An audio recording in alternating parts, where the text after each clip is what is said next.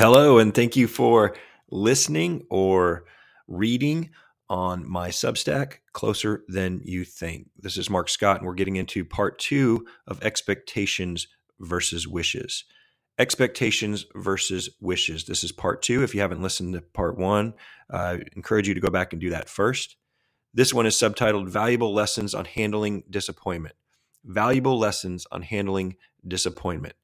And this article, these two parts, are part of a broader series, hopefully, that will work out, that focuses on topics in schools and leadership and education. When drafting this article, I had one of those moments where I got carried away looking at pictures and videos of babies and children on their birthdays. Most of the scenes included adults placing a bright candle on a colorful cake only inches away from the excited face of a youngster.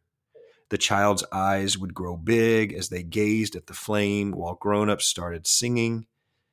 Inevitably, toddler-like curiosity would take over and the child would reach out and try to grab the flame. Some would even try to eat it. As to be expected, immediately afterward would come the frantic response of adults and the loud, frightened cries of the child. It is really quite predictable if you think about it, yet the episodes of Birthday Wishes Gone Wrong are still pretty funny. Wishes Gone Wrong could have been another title for this article. School leaders, as I stated in the first part, you cannot wish your way into better school culture. The antidote for our wishful thinking is to articulate clear expectations. So let's turn to what these expectations should look like. Again, in part 1, we defined what an expectation is broadly and generally. You really need that foundation first. So again, go to part 1 if you haven't read that or listened to that yet. Part 2, let's look at what these expectations should look like. Characteristics of high quality expectations. First, they are applicable to all. The consistency and unity come from the fact that the same expectations are applied across the organization or school or classroom, regardless of age, gender, background, etc. Now, of course, it is important to realize that how each person meets the expectation may look different. That's where the differentiation comes in. But what we are not doing is holding people to different standards throughout our system. Some adults may feel it is beneath them to be held to the same expectations as students. However, I contend that it is inappropriate, unethical, immoral, and unprofessional for me to come to work and have higher expectations in any area for students over adults. It is necessary to start with the people with fully formed brains. Degrees, training, life experience, and professional certifications before the people who don't have those things. Expectations always start with the adults and their behaviors in a school building, but they apply to all. Students are not left off the hook. Again, it is inappropriate, unethical, immoral, and unprofessional to have higher expectations for children and teenagers who are still developing their cognitive functioning and have less life experience than for college-educated, professionally certified, trained, experienced adults with fully formed brains. The second characteristic of high-quality expectations, it passes the dead man's test. It passes the dead man's test. At a minimum, following an expectation should require a pulse. It is best to define expectations by the desired outcomes and tangible actions we want to see. Resist all of the no talking, no running, no tardies, no fighting expectations. All of these no-no rules only describe what we don't want to see and hear. So a quick test for an expectation is to ask yourself, could a dead man do this? A dead man cannot talk, not run, not yell, and all of those things. Much more can be expected of living beings. Tell them, or better yet, show them what you want them to do. The third characteristic of high-quality expectations is that they are easy to identify. Now that we have used the dead man's test to eliminate the negatives and the don'ts, we can focus on how to articulate the do's. With any good expectation, we know it when we see it. The most important words in expectations are verbs. We operationalize our expectations by clarifying what the actions look like. It is good when a student can describe the expectation in words, and even better when they can show you what it looks like. Any setting functions best with a few positively stated and clearly demonstrated expectations. The truth is, we already do this all the time in public education. Unfortunately, we just often do it too late.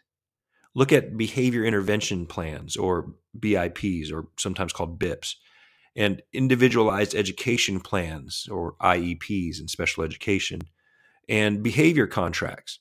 You will see a set of clearly defined replacement behaviors.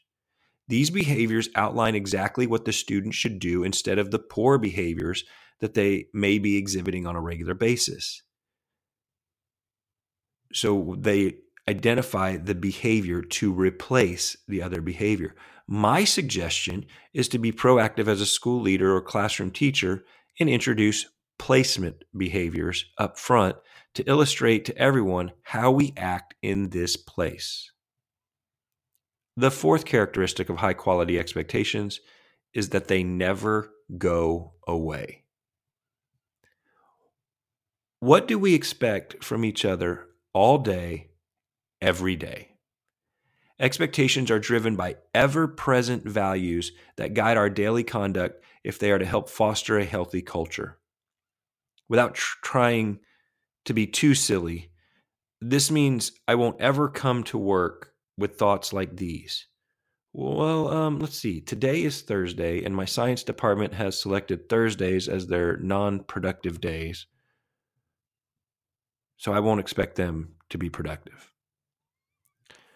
Or, see, the administrator was not prepared for the past faculty meeting, so it has been declared that the administrator no longer has to be prepared for staff meetings. If an expectation is good enough to have part of the time, then it is good enough to have all of the time. One thing is certain once we have done the necessary work to establish high-quality expectations. We will all fall short and fail to meet expectations at some point. I don't say this wistfully. You can expect it. You can count on it. Nobody is perfect. We all make mistakes. We all have bad days. What a proper perspective on expectations gives us is an opportunity to combine character and competence when handling disappointment. While all of this is true for adults, I'm going to focus on our interactions with students as I draw this article to a conclusion.